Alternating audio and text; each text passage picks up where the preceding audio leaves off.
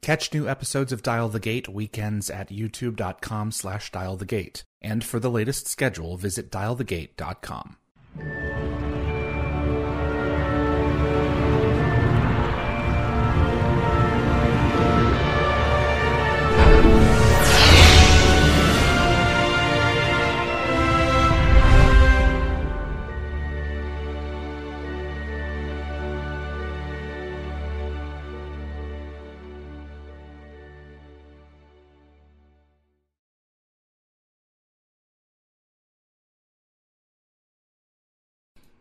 Hello, everyone. My name is David Reed, and welcome back to Dial the Gate, episode 151. Hope you enjoyed our GateCon content this past September. I had some family things that happened. We were supposed to start back a couple of weeks ago, but we're getting into this now. I appreciate you joining. Alexis Cruz is joining us this hour, and I'm thrilled to have him back. Stay tuned after the show. I have a message from Paul McGillian's family I'd like to share. Before we get started, if you like Stargate and you want to see more content like this on YouTube, it would mean a great deal if you click the like button. It makes a difference with YouTube's algorithm and will help the show grow its audience. And please also consider sharing this video with a Stargate friend. And if you want to get notified about future episodes, click the subscribe icon. Giving the bell icon a click will notify you the moment a new video drops, and you'll get my notifications of any last-minute guest changes. And clips from this live stream will be released over the course of the next few weeks on the gateworld.net YouTube channels. As this is a live stream, Alexis is here to answer fan questions. I'll be starting off with him first. We have moderators in the live chat who will be taking your questions as well, so we will be sure to turn those around to Alexis. Alexis Cruz, if I can get my button here working right, and of course hello. Hey. How are you? I'm great. How you doing? I am well. I did not format this properly, so give me just a minute here. I'm getting you taken care of in real time here. So, and there we go. Okay. The settings, I've been gone for a little while, Alexis, and things have changed. Let's just put it this way. It's great to have you back. How is life? How are things going? Pretty good. They're safe and quiet, and this is how I'm liking it these days, peaceful, and staying busy. I've been pretty busy this year and working quite a few different things and going in a few new directions, and it's been great. It's been great. But, settling into family life it's been quiet but not sedentary. So it's been an interesting sort of mix that I wasn't quite expecting, but it's been better than I expected. I thought I sort of had to do one or the other, and it's turned out I can do both. Give me an example of finding your way to strike a balance with both. Well, it used to be, I think, and it's part of the sort of the whole paradigm mindset that you get in when you're just sort of hustling for work or hustling for your career and your ambitions and all these other things, and you don't have anything else going on. There's a different energy that you have. And there's a different carelessness that you'll have when you take risks, right? So I found I planned a little bit less in that regard because I was free to be more careless. And now I have to be more careful, which has allowed me to actually take a breath and think about things more than I did before. And I guess I was always a thinker, but really calculating what is worth my time, what is worth the value of my interest and my energy, because now I only have so much, and not just because of my own reserves, but because some of those are reserved for other Exactly. So you're finding yourself being more selective. Right. Okay. And that just changes all of the happy things that are in my life, and the quality of that happiness, the quantity of that happiness, and how I'm able to appreciate it more in ways that I never could before. Are you more selective of the content that you want to take part in considering the possibility that your child is going to view it in the future? Or have you always chosen Yes. family-friendly stuff anyway? Uh, no, yes, but not because of that. Okay. Okay. So, it wasn't about that. I was about family friendly stuff to begin with. In fact, my own tastes are way edgier. Okay. Always have been. They always have been. But early on, I sort of fell into this family friendly track in terms of the career work, and that's what was popping, and I was good at that, and I was with that thing. But my own taste was edgier. So it's not so much about that, and it's not so much about what my kid will see when I'm older. Uh, because he's going to be a lot like me. You're already seeing that, huh? Yeah. Okay. He's going to take in everything. He's going to, we can't hide things from him. And I think related to that, it's a little different in general. I don't know, it's sort of cultural patriarchy, I guess. As a guy, I can get away with a lot more in my work, I think. Um, that I don't have to answer for eventually, by anybody's judgments. We just have a little bit more wiggle room with that kind of thing. If that's something that you care about, you know. So that's not really so much. It's more about just for my own sake, the value of like, am I having fun? Am I Mm, am I telling a good story? Is my participation being valued? Like what I'm bringing to it, like are people digging it? Do you want more of that, right? The good time that you're having um, is where I'm more selective about things, and I don't bother with like I'll do small roles and I'll do little cameos and I'll do little guest spots. I'll walk on things here and there, um, because they're all just sort of cogs in my bigger wheel. hmm But I don't want to do the same cogs or a cog that you've seen before. You know, So would Skaara be off the table in a reboot? irrelevant cogs. Oh, okay. So Skaara would not necessarily be off the table in a reboot. Oh God, no, that's a whole Okay. different. That's like a real thing. That's one of the important That cogs. would be like a real legit thing. Absolutely. Well, he Absolutely. would be a dad now. Well, I mean, an ascended dad, I guess. Well, it depends on what they all want to do with the... Who knows what's going to be happening right now? Amazon purchased MGM and... Depends. If they did a Yeah. reboot, if they did a reboot, my Skaara isn't coming back for a reboot. I can guarantee you that. Not my Skaara. They could recast it. I'm not sure. Like they'd have to come up with something really spectacular to want to use the character in Mm. order to recast it. And okay, great if you do, but I think that there's so many other characters to put that much effort into.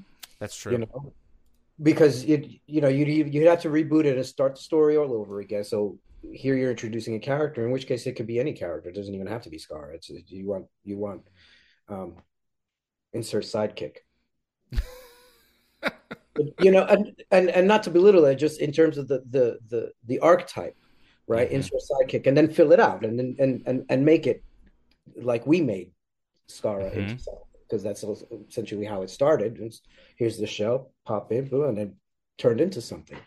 So they'd have to do that all over again, and they could absolutely do that. Or if it's like a sequel to, then they could bring back Skara. Again, it's all speculative.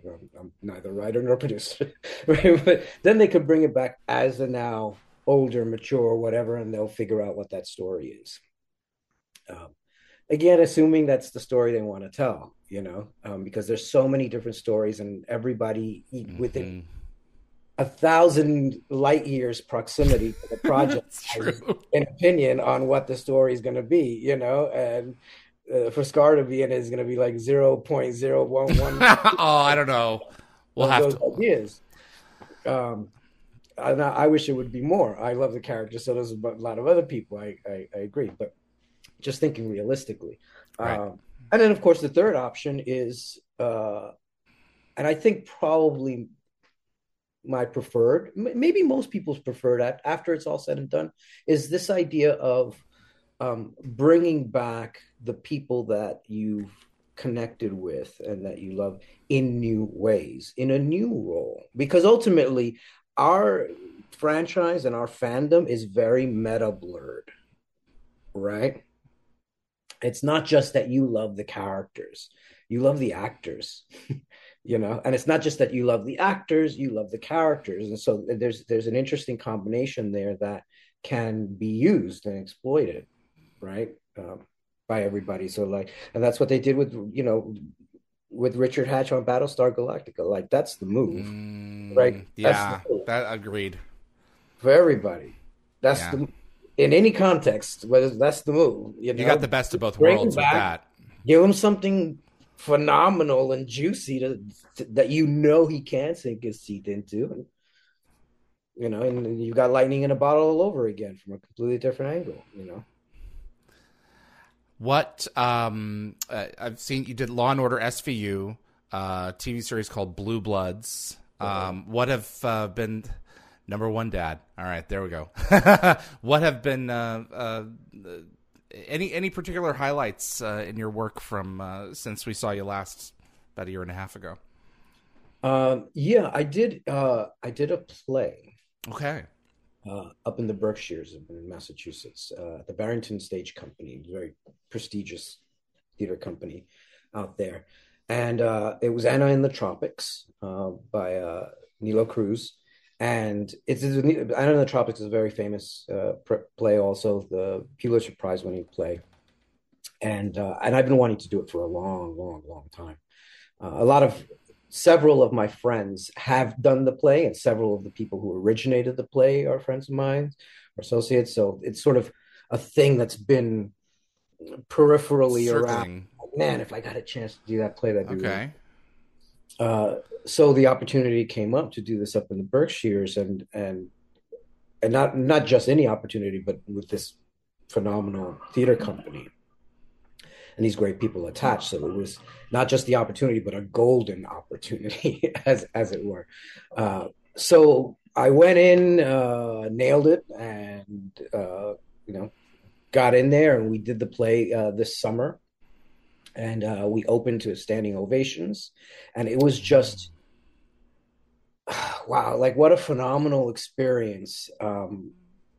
Certainly for the audience, because it's a wild, wild piece about this family in 1929 in Florida who owns a cigar factory. And they're sort of struggling with the times as they're changing and trying to figure out how to move into the future or stay connected to the legacies of their past. And my character is very much the modernist, and traditionally played as the foil, the antagonist. But I found a lot of nuances in the piece that I was able to sort of switch it up a little bit. He's still very much the foil, but there is another foil who is this lector who comes in the old days in these factories. They would hire lectors to read novels, famous works of literature, Tolstoy and Dickens, and and they would read out to the world While they worked. while they work. Yeah, and it would Wow. help, Okay. ease the monotony of things. This is how a lot of Okay. the educated labor force was educated as well, that they would read out newspapers, things of the day, all these things. And they were these, masterful orators of their time, paid really well, what have you. So there's this sort of adversarial relationship between that guy who comes into the factory and my character who is running the factory but doesn't own it. And had a bad experience with a former lector who ran off with his wife. Jeez. But in the end, like he ends up being absolutely right about this guy because he's totally exploiting everybody. But everybody thinks because I'm the modernist that I'm the bad guy, stripping away our traditions. So it becomes really this conflict between the old and the new. What is a part of our cultural history, our emotional legacies, and what isn't? What is just baggage, right? And what can we afford to cut and what not cut? And what do we cut for survival? And what do we keep for survival? And in there, it's mixed within this backdrop of what you would expect of 1929 Cuba. So, lots of vibrant colors and sweat and sensuality. And, all these things were a part of it. And so it was a remarkable experience as a spectator and then for us as actors as well. And for me, it was one of my, well, not one of my first. I've done bad guys before, but he was supposed to be a bad guy. Mm. He wasn't actually a bad guy. He was really just caught between a lot of different circumstances. And so I went into it, there's this idea of when actors play bad guys that they're the character you love to hate. And so I wanted to do something reminiscent of that, but upside down. And I wanted to be the character you hate to love. Man, there's something about him that just makes me want to root for him, but I don't like it. Right. Yeah. Right. But think about that. That's hard. What do you do with that? How do you create that? So that was the challenge that I set out for myself and for the production. And thankfully, the director and everybody else was down with it because then it was really interesting. And it turned out to be, this really sympathetic, angry, ferocious, legit fair point monster of a guy that was fascinating and really cathartic too, because I was able to really just get into all these different pieces and boxes that I put away and just like, oh, let's see what that looks like. Put that out there. And so much of it came from a different place too, because I would have put it all together, crafted it very differently before I was a dad and a husband. And my ideas about the world and myself and all of these things. And so, and prior to all this, I was really struggling, to be honest, with coming to my age. Like most people, I guess, nobody wants to get old kind of thing, right? But I was I couldn't get in my skin suit properly. It was almost there and something was not quite. And so this whole experience with this play, there's something about live theater and the working through it that's different. Day to day, you're rehearsing, you try this line this way, and you have feedback that comes back from your other actors and your director. You're talking philosophy while you're doing the lines and would people behave this way and why of the history of it. And then all of us were Latin of some kind, and most of us were Puerto Rican. So it was that. So there was a lot of familial banter and sharing of that work from a perspective that only we know how amongst each other. When we speak our own language. So it became really cathartic to exercise a lot of these ideas that we all had about our families and our culture and what's the prettiness and what is the ugliness and what is and that sort of became a thing too, because oftentimes we want to as ethnic actors when we're putting on an ethnic show as a biographical cultural production, we often try to sanitize it and put our best foot forward, right, for all the obvious reasons we've talked about forever. But there's also the truth that needs to be told too, and when the sanitizing something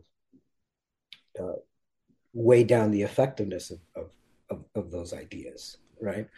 So there was a lot of that, a lot of confronting our own generational patterns and our own, because we're looking at it through the eyes of these characters and what they're going through. So it makes you really look at your own life. At the same time, you have to. It's inevitable. It's sort of the work hazard. So it was fascinating to come at it now, like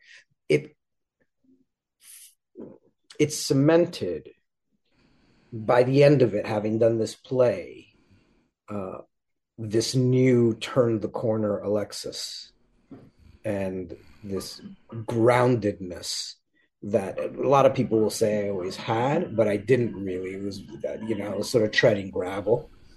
But you yourself personally have found more certainty in that place. Absolutely, yeah.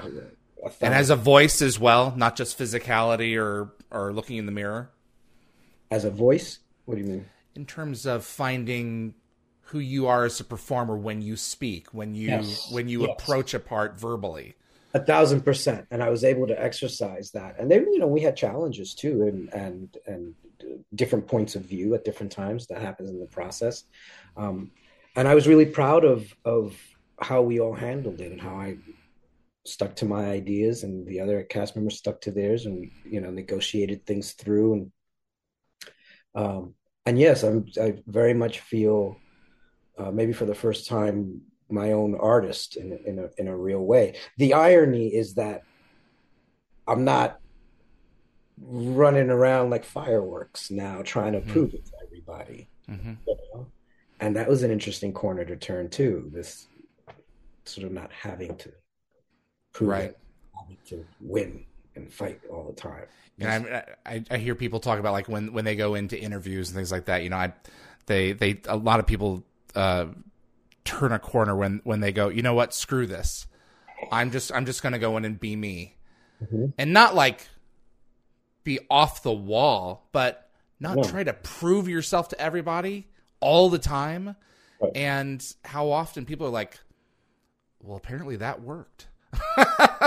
And also, I think it's something interesting that you're touching on as well, because we often I certainly ask myself, who am I? And it's not just who am I, but who am I at right now? Who am I in this period of my life? Who am I going to allow myself to be based on the things that are happening to me, based on the circumstances that befall us? What sort of breathing room am I going to allow myself to be? Set challenges for myself, but also set reasonable expectations as well. I'm not the same person. We're not the same person we were yesterday or 10 years ago. Right. And some of that, that recalibration has to do also with, I say, sort of balancing the books. There's things you might examine about yourself that you didn't know you had to examine Mm, about yourself, or you didn't actually have to examine yourself before because you hadn't been living in these circumstances, mm-hmm. right? And now you are. So that's sort of where issues and things that I thought I had settled, that were very settled as far as I Nice. knew, suddenly came back up in full force. But what I noticed, it didn't come back up in a sense that it was triggered by or for that younger person that had issues with it. I was right. It was settled. Mm-hmm. It's that this whole new daddy Alex has a whole list of new issues about that thing because I have stronger opinions about things. Right. And now I look at it and go, the hell did I ever tolerate that at all for? Right. Now, wait a minute. Time to bury this one. Do you look at, in terms of their triumphs and their failures, do you relate to your parents more and more? Well, as they say, the older I get, the smarter my parents get. uh, that's true. That's true. Um, I had I keep on forgetting to ask this on camera. And I think that it's an interesting perspective, because when we went to the series, we learned that Daniel had taught Skaara English. And I asked you after an interview once, and I never got it on camera, where your inspiration was for his particular accent. And you told me this story, and I wondered if you would tell it again. I'm not sure if it was the same story, if I remember it correctly now. But so it was piecemeal. Basically, it came together very piecemeal at the time. I have a very good ear for languages and for sounds, but that's not necessarily always technically correct. Mm. I'm sort of a mimic that way. So I had known, back in the day, I had known a man who was Egyptian, and he had a particular accent. Um, and to me, it sounded very lilty, right? With a lot of little rolling syllables in it. And there was something that, that sort of elements of what I take as elements of French Franco influenced in terms of the sounds and the clicks and things, with a more organic in the mouth, like Spanish is, or some Hebrew, or right. So again, to my ear. So listeners, don't cringe too much. As my 19-year-old self was taking it, so I wanted to get this sound that was somewhere in between, like him, this man that I knew, and that's how I approached it. But knowing that this was an ancient civilization, and it would be different. So I also knew that I had a little bit of wiggle because nobody had ever heard it before, and context is everything. I think today there's much more attention to specificity, and we have a much more sophisticated audience today with more sophisticated tools, right right in their hand while they're watching. Right. I remember as a kid that it was a lot easier to get away with accents, if you will, to sort of, it's sort of like adjacent to, and then it's good enough. For better or for worse, like it was a benefit for me in terms of I could focus on other things, but in a larger, deeper way, it was kind of sucked in that, when it came to brown people languages, to most people, it all sounded the same, and that's kind of a cold reality, So we could exploit that on the other side of it, to create sounds and contexts that would be familiar for the audience, which ultimately, whatever the sociology is, ultimately I understand my job is to make the transmission of this story relatable and easier for you to grasp and step into. And whatever trick I got to use to make that happen is I'm going to use it, whether it's authenticity, whether it's reverse psychology, own projections, right? Smoke and mirrors, whatever it's got to be, the story get told. You get the point that I'm giving to you, right? Creating for you. So as long as that all happens, and then luckily, I think instinctively I was more on the right track than not. And then by the time we got into it, we started learning the actual language from the anthropologist on set. And once that started happening, then things started getting a lot more serious, where because of what we all did actually know about language in our own actors training, we were able to recreate this language technically and organically and find what the actual right sounds are. Are you talking about working with Dr. Smith on the film? Right. What a brilliant man. Absolutely. Holy cow. Just an incredible experience doing that. But we were able to, in real time, discover how people spoke. Now, that doesn't give a whole lot of, like there's always nuance for the moment of their day, right? Yeah. There's slang you and I have today. There's just a hey, whatever right. it is. It's not always exact. About today that nobody in the story will ever figure out. So, it sans all of that. But again, part of the relativity, and I think we captured that, is all the lines in between, not just the sound. So it's in your body movements. I don't think anybody doubted that when you heard the Aberdonian people talking to each other and partying together, that they were really saying stuff and they were relating to people. It's that you weren't just seeing like actors translating lines and this very stiff way, right? You felt like there were things unsaid between these characters that you're not quite picking up as you're eavesdropping, right? That life was there. So, because we made that relatable to you, whether you understood the language or not. There was a context going on there, especially in that first dinner scene in the movie. Right. There's layers because as we come to find out in the film, Kossuth has been teaching his children actually reading and writing, but can't let the visitors know that because they're wearing the symbol of Right.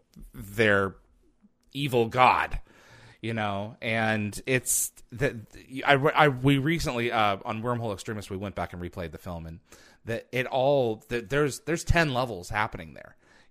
They're all trying to figure out who we are. The Air Force is trying to figure out what these people are doing and what their relationship is to this thing that comes and lands. And it for a mid 90s action movie, a lot was put into it that didn't have to be. I mean, when you think about it, Yeah. that's pretty legit. And that's what happens when you get great people, great professionals having fun, Mm-hmm. doing what they know they're great at, and you bring them all together. That's what happens, and it's not, every piece of it, every person wants to go the extra mile. They see their part of the whole shining through, and you want to show up for it. Mm-hmm. Absolutely. Lockwatcher wanted to know, and I think you've mentioned this before. Alexis, did you keep the Zippo? I did keep the Zippo. Okay. I don't remember. I don't have it now. Maybe it's in storage somewhere. Oh, I would hope so. That would be worth some cash in an auction. Probably. Who knows? Who knows where that is? I did keep I kept some of the mining tools that I have. Proudly. I have a big Nakoda pickaxe in it too. Oh, that's legit. Tom CZ11. What was a big change from going to the film to the series? You're an ambassador from one to the other now at this point. Eric Avari would come later, but you were, proof that the DNA from one was existing in the new thing. What was? I mean, you're going from Dean Devlin to Roland Emmerich to Mario as a party. That's quite the leap. Not in that regard, it wasn't so much. Oh, okay. Um, I'd used to different directors and their different visions and takes on things already. That part hardly registered, to be honest. Aside from by that point, I had a 3-4 month relationship with Dean and Roland, so I knew that, and I was never able to get to know just about anybody on SG1 that well, right, for that long of time to bond with them, aside from the cast themselves. So in that regard, it's a much different experience. But then that was sort of buoyed by, I was the ambassador from the other thing, so I didn't have as much anxiety as I normally would have in that kind of a case, because I was like, all right, I already did this. Cool. I know this guy. Yeah. I can't really do it wrong. So That's a good point. yeah. They had to have liked what we did before. Right. So what was different was more about the unknowing of what else would be different. Where do we go from here? Right. That's something I didn't know, and I wasn't privy to any of those conversations like I used to be on the film. And the film itself is a finite thing. There's a story arc, beginning, middle, end. We're done in 4 months. Boop, boop, wrap it up. Completely different on the TV series. So that was a little weird. And I was always an awkward kid too. Like I might have been like cool and collected, maybe. I mean, everybody sees a different part of you, and I've been all over the spectrum for my years. But I was always kind of awkward and shy. I didn't speak to people unless it was through the work, because that was my work ethic. Like my work ethic was stronger than my social skills, right? And I get very nervous about otherwise. So I fall back on the chain of command and doing the work. And it was, and if you like that and you want to be my friend because of it, then cool, come be my friend, but I wouldn't dare step out to try and be your friend. Not that I didn't want, I wanted to desperately. Yeah.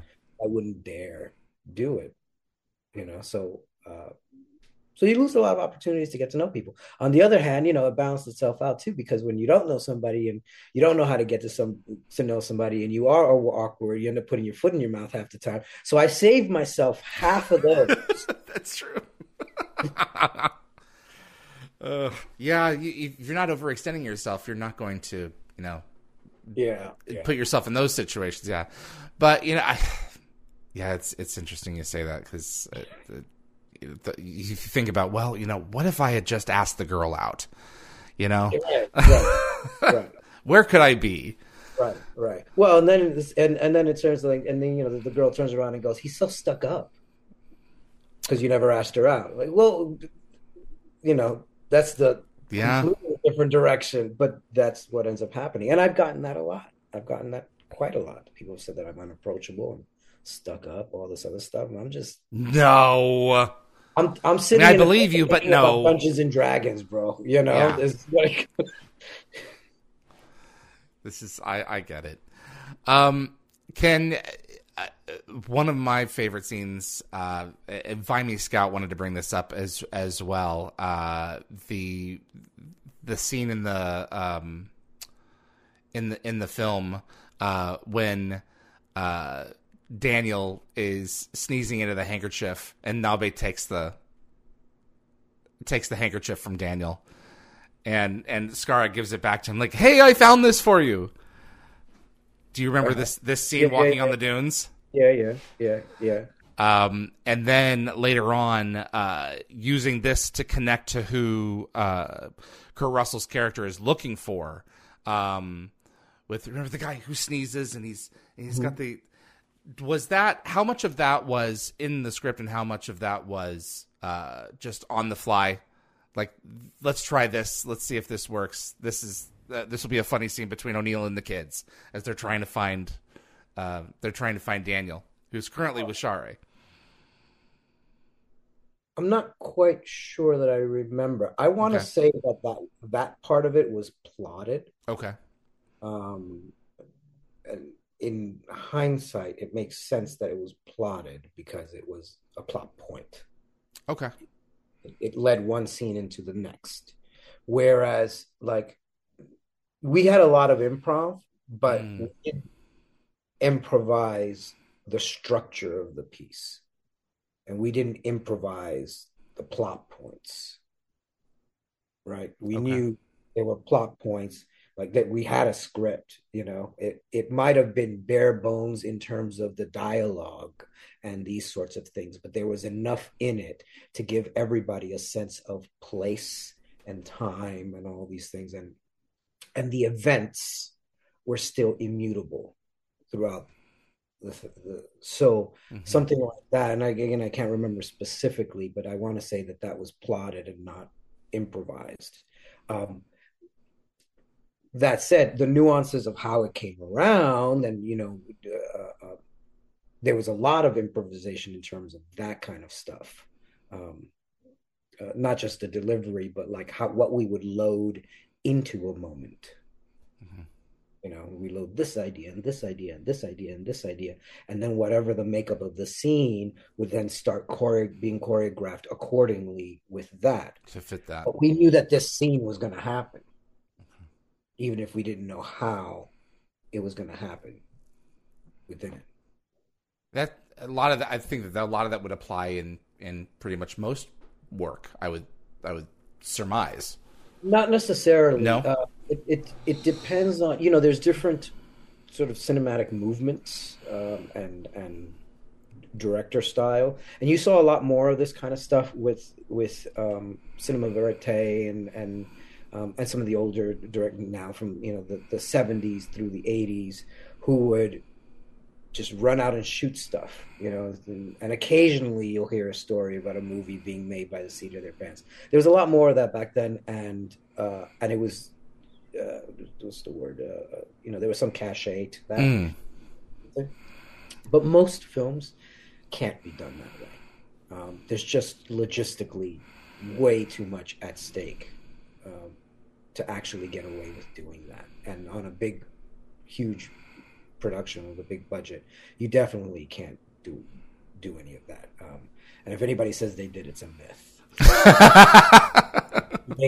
That's like, oh, the overnight sensation. That's you lose too much money. And these days, and especially now, people aren't making certainly not big tent movies that way. Mm. There's enough ways to create content and distribute content, so people are making movies all kinds of ways. But none of those, like, you don't look at those like it's this big tent movie. This is a theatrical release. It's like you don't you know the difference. Correct. Yeah, absolutely. Elizabeth Lee, how did you get into the mindset of the battle between Klorel and Skaara? Skaara was a prisoner for 3 years. And I'm curious as to how you approach this, because in Pretense, Skaara is given an opportunity to speak for himself on the stand, and what he chooses to say is, "What I suffer each day is worse than death." And he talks about reaching out his hand to kill his brother-in-law in the end of season 1. How would you describe what it was that you interpreted Skaara as being put through by Klorel? Was it just a never-ending nightmare? And how do you resolve the PTSD coming out the other end? All right, so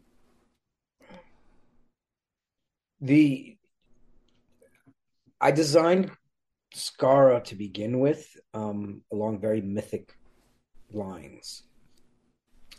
So he started as an archetype and turned into this mythic figure, this ingenue type, and it was very crafted in that way. And it sort of, I was like building a little internalized Pinocchio, and I was Geppetto, and it was very intentional. Like he's gonna be like this, and I want him to elicit these emotions, and he's gonna stand for this, and he's gonna represent that. And it was very clear and very solidified. And then I just stepped into it and gave it life. So by the time we got to, and that's where the work is, of turning all that mythiness into something relatable and organic. So I won't go into the details. That's all sausage making, but but that would be the effect. So by the time Klorel came around, it became really easy, and it's almost meant to be. I couldn't have planned for it, but I instinctively did plan for it. And so as Klorel came around, it was a very simple matter of taking that and creating his nemesis. So it's the anti-Skaara. And it really is that simple. It's complicated in the real time thing, but the idea of it is very simple. I just flip the coin. So every single attribute that Skaara has is just opposite. It's just bizarro opposite on the other side. And as mythic and archetypical as Skaara is, so too it became mythic and archetypical arch villain, in Klorel. And these two things internalized. Look, I'm a philosopher, and I've always been a philosopher, right? Ever since I was a kid, naturally, and then I studied it. So this just goes right back to most human beings' sort of central conflict with themselves, right? And the id and the ego and the super and all these things. And since I was a student of that already, all I really had to do for myself was let it play out in the ring in my head, and take notes and eat the popcorn, just watch all the sort of duke it out. I mean, it's funny enough, but of course, the actual practice of it is harder. But it serves, this is the hostile part of our work, the hazardous part, because on the one hand, you're on this little hamster wheel, you're exercising all of these ghosts and all of these demons and all of these things that people accumulate through life. Mm. And as actors, we are fishermen as well. We don't just get the barnacles on us. We go out and net some more. Like, let's go look for trouble. Put it in a box. Save it for later to cry over. Right? That's what we do. So now that we have the like, who are our contestants? Oh, Skaara and Klorel. Fight. Fights, exactly. Man, and you just let your psychology go. Like I've got playlists, like mixtapes for both of them going on. And I'll sit, not just for them, but a lot of characters that I do. There are times I have full just sort of meditation sessions where I sit, in the dark and listen to music and. Was you're like meditating on the work before a project? Pardon? Like meditating on the work before a project? Yeah, on the character, on Okay. the story, on how he feels it, and projecting that and empathizing. Mm-hmm. The characters. That's always sort of the greatest tool that I've developed for myself is my empathic engine to empathize with these fictional characters. Because I let them borrow that piece of me to get inside of it and look at the world through their eyes and let that affect me.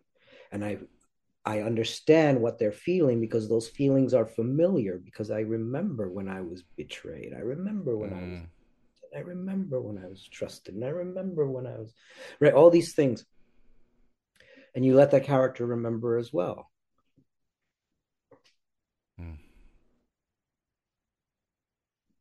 So yeah, once you got it, it became simple in that regard. And so I think maybe what was the hard part, if there's a from the audience's point of view, it's all complicated, but from the audience's point of view, the challenge is having that fight be expressed in a way that you as the audience can see, but only in flickers. Like you're in a dark room and there's a strobe light. And so all you're seeing is just one frame of a whole story that's happening in the dark. And you see one frame and then it's back to the darkness. And your mind has to wonder, like, what else is happening in that darkness in between those moments of flicker that you see?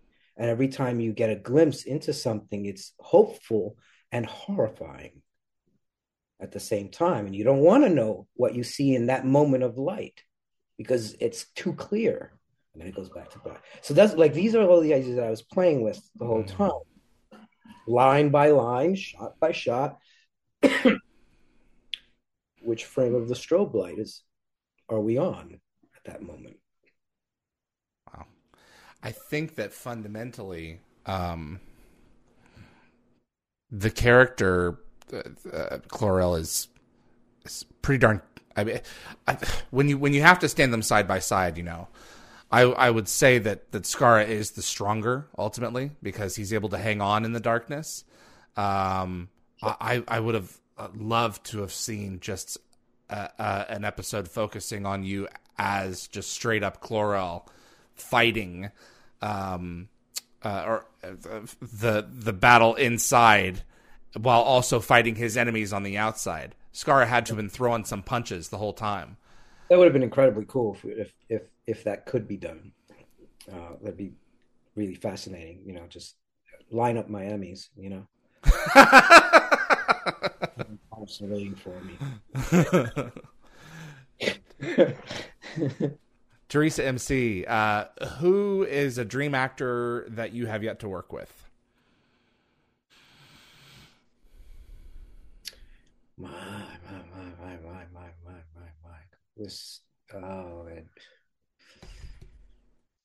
That's a good question because, like, how do you narrow it down? And I've worked with so many already.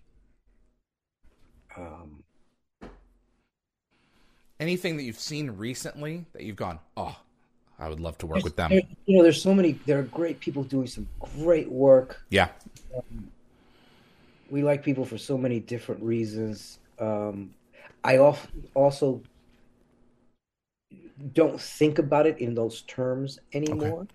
it's more along the line because of what we started talking about, more along the lines of what kind of a project would I like to do Mm, with this kind of a person, you know? So I'll think like, what would I like to do with Tommy Lee Jones? What would I like to do with mm. Diego Luna?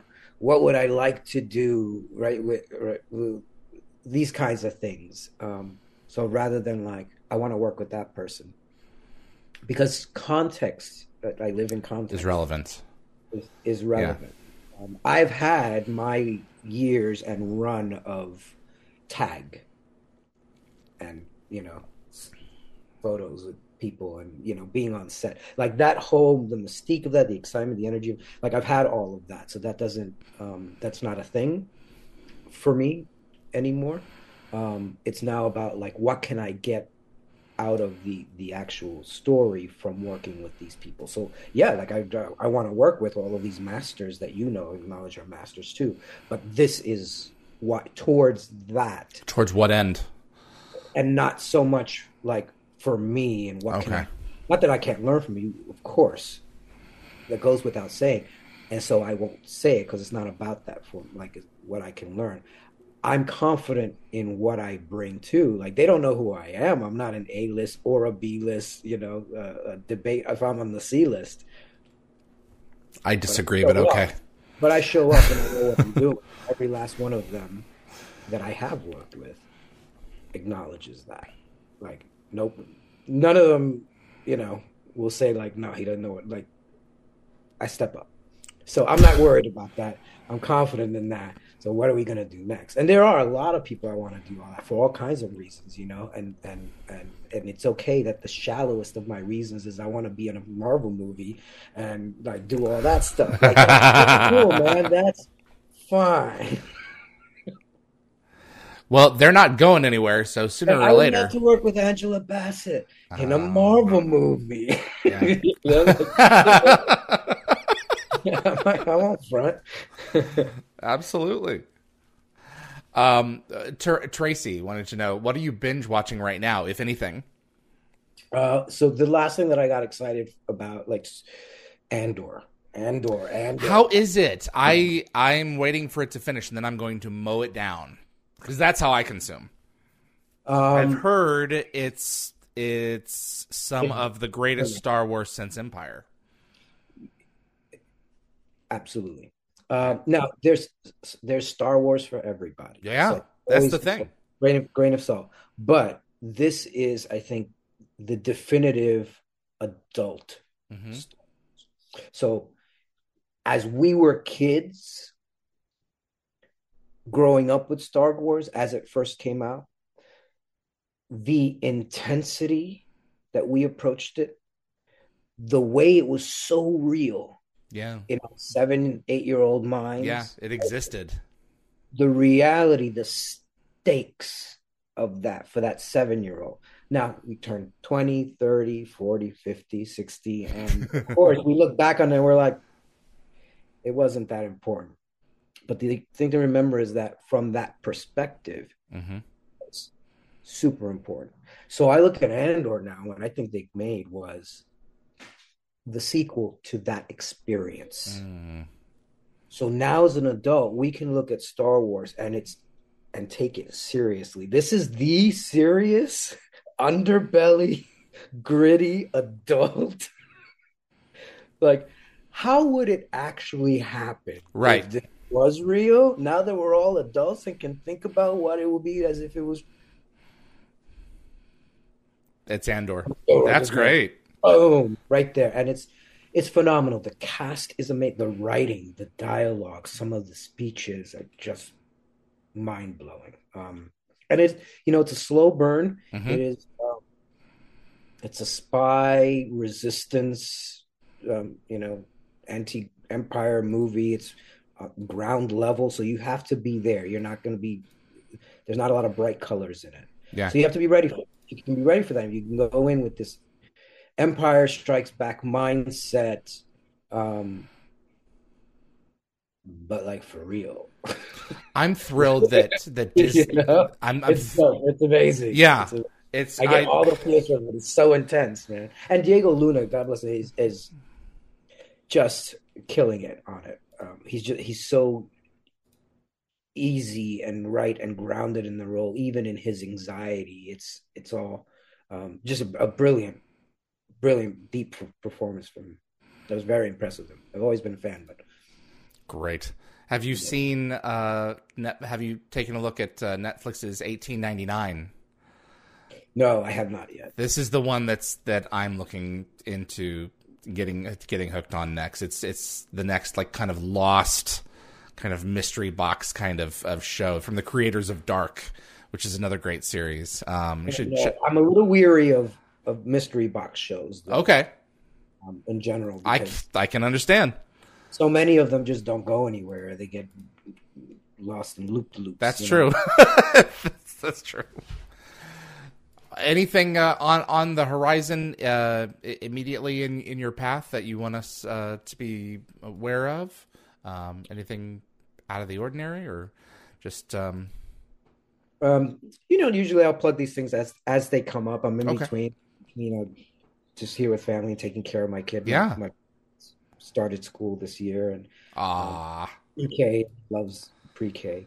But there is something that everybody should check out. So I was fortunate to be invited to be part of this called The Unauthorized Off-World Activation. This book, I wrote the foreword for this book. Can you put it a little bit closer to the camera? Sure. Put it in front of your face. Oh, there we go. Okay. Oh, sorry, hang on a second. There it is. Perfect. Is it reading properly on my camera? It's backwards, but can you? Yes, forward by Alexis Cruz. Look at that. Yeah, you can find it on Amazon, and it is it's an anthology of some short stories, some essays, think pieces from people connected with the show, fans or pro fans, and other people, and myself. And so it's an interesting read by a lot of really talented writers and people who've given Stargate a lot of thought. So pick that up. It's you can find it on Amazon. Yes. All right. There you are. And it was my very first foreword to a book. So I was excited about it, being invited to do it. And I think it came out really nicely. So go check that out. Keith DeCandido, Rich Handley, Joe Duffy, Brianna Elkins, Kelly Fitzpatrick, and 5 others. So yeah, Alexis Cruz. There we go. This is great. I think Gate World. I think Darren Sumner was involved as well, if I'm not mistaken. Yes. But this is absolutely solid. 1999 paperback edition on Amazon right now, and we'll put the link below in the episode description. So great job, man. I've always appreciated having you on in your time. Your perspective is always refreshing and thoughtful and insightful, and always excited to see what you're up to next. I really appreciate you being involved with continue to be involved with the fandom. Thank you. Yeah, I enjoy it. And you do a fantastic job, like just keeping everything alive and pushing it forward. Got to keep the lights on, and Amazon's going to do something. Yeah. So it's just a matter of when. Yep. So. Yep. All right, sir. Well, thank you so much, and we will be in touch. I'm going to go ahead and wrap things up over here. Right on. Thank you, Alexis. Thank you. Thanks, Dave. Be well, sir. You too. Bye-bye.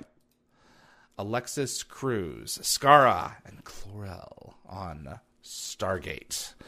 Thank you so much for joining. Paul McGillion reached out to me this past week, and he asked that I share something from his family. This it was posted by Courtney McGillion, Paul's wife, and she's organizing a fundraiser on behalf of Stacy Slonsey. I think this is Courtney's sister. She said, "My brother-in-law, Mike, needs our help. Just over a month ago, he suffered a massive stroke completely out of the blue and has been in critical condition ever since." So this is a GoFundMe for his medical expenses. If you have the ability please consider donating. And please share this as well. This link is going to be already, you can find this in the description for the show below. It means Paul is a big supporter of Dial the Gate and our work, and is a huge Stargate fandom supporter. It means the world to me that we have the opportunity to help him and his family, his extended family, in a time of need. So I want to absolutely make this aware to people, and we'll be bringing it up in the Wormhole Extremist show tomorrow as well. The link in the description is below right now, so help Chef Mike beat the odds. Thank you so much for that. I really want to send out a huge thank you to my moderating team: Tracy, Anthony, Summer, Keith, Jeremy, Reese. You guys are continuing to make the show possible on the back end while I work on the front. If you enjoy the work that we're doing and continuing to put out, I'd appreciate if you'd click that like button. It continues to help the channel grow. And if you enjoy merchandise, Stargate merchandise, we have our own little shelf over at the... Where have I put it now? I'm so out of this, trying to get back into the rhythm of the show. We're at so you can go to dialthegate.com/merch and go through one of our portals here. We've got tank tops, t-shirts, sweatshirts, and hoodies for all ages, as well as cups and accessories in a variety of sizes and colors. As we approach the holidays, this may be a perfect Stargate gift for you or a loved one. So if you want to support the show, this is a great way to do it, because you get an item and the show gets a little bit of financial support as well. My thanks to producer Linda Gategabber Fury and Frederick Marcoux at Concepts Web, our web developer on Dial the Gate, and Jeremy Heiner, our webmaster, who helps me keep the site up and going. Tomorrow, Wormhole Extremists, we will be covering... which was the episodes tomorrow? It's going to be The Enemy Within and Emancipation, starting at 10 a.m. Pacific time.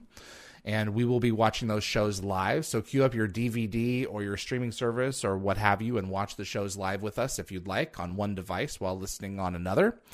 And that's our game plan there. So Nicole and Evie, we've been getting into the rhythm of this. We've got a long way to go, but it's a good time as well. And so that's the Dial the Gate sister channel, Wormhole Extremists. That's not going to be on Dial the Gate itself, and I'll be sure to put the link in the description below for that particular episode that's coming up tomorrow. My thanks again to Alexis Cruz. What a guy. A terrific human being. I'm so thankful to have him on the show. And all of you tuning in, watching, please give the show a like. Share it with another Stargate friend. My name is David Reed for Dial the Gate, and we'll see you on the other side. Dial the Gate is hosted and executive produced by David Reed. The producer is Darren Sumner. Co-produced by Linda Fury. The composer is Neil Acree. Animations by Bryce Orrs. The production assistant is Jennifer Kirby. Moderators include Summer Roy, Keith Homel, Tracy Noller, Jeremy Heiner, Reese M., and Anthony Rowling. Logo design by Deborah J. Bell. Additional effects by Thomas Tots, with contributions by model makers Chris Baker, Stephen Barr, Kevin Zabo, and Tom Paris. The archivists are Linda Fury, Zachary Adams, and Fred Eric Marcoux. For general inquiries for submissions, please contact us at dialthegateshow@gmail.com. Visit our website for the upcoming schedule, as well as an archive of our past episodes at dialthegate.com.